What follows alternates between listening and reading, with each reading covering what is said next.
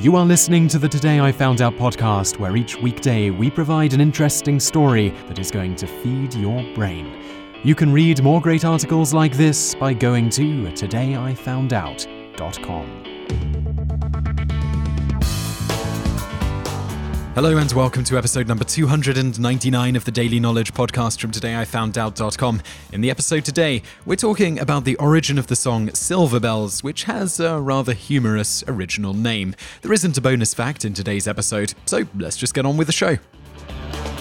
The Christmas song Silver Bells was originally called Tinkle Bells. To make matters slightly more humorous, Silver Bells originally appeared in The Lemon Drop Kid, a 1951 film starring Bob Hope. Needless to say, these two things would have surely resulted in the song getting a few chuckles had composer Jay Livingston's wife, Lynn Gordon, not stepped in. Said Ray Evans, one of the two composers of Silver Bells, along with Jay Livingston writing the music and Evans the lyrics. "We never thought that tinkle had a double meaning until Jay went home and his wife said, 'Are you out of your mind? Do you know what the word tinkle is?'" Of course, referring to the fact that it is another word for urination, often used with kids. The famed duo of Livingston and Evans originally came up with the idea for the song thanks to a little bell on Livingston's desk. The two had been trying to come up with a Christmas song for the film at Paramount Pictures' request. At the time, Evans said they thought, "It's impossible to write a hit Christmas song. Every year, everybody sings the same old Christmas songs, and new ones never make it." They tried to get out of it for this reason, also because there was some pressure due to their contract with the studio being about to expire. They felt they needed a hit, and surely any new Christmas song would flop, and perhaps their contract would not be renewed. As Paramount were insistent that the song they composed for the film had to be a Christmas song, they went ahead and began work on one.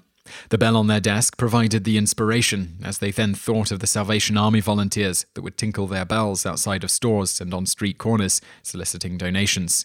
Thus, a song was written about it, and the feeling of Christmas these bell ringers contributed to.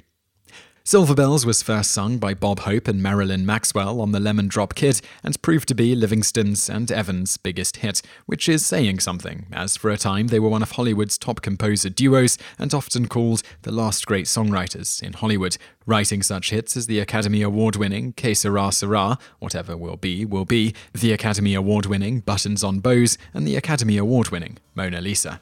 Since its public debut in 1951, over 140 million recordings of Silver Bells have been sold, performed by various artists. Even today, versions of it still chart, such as the 2009 version sung by Sir Terry Wogan and Aled Jones, which peaked at number 27 in the UK.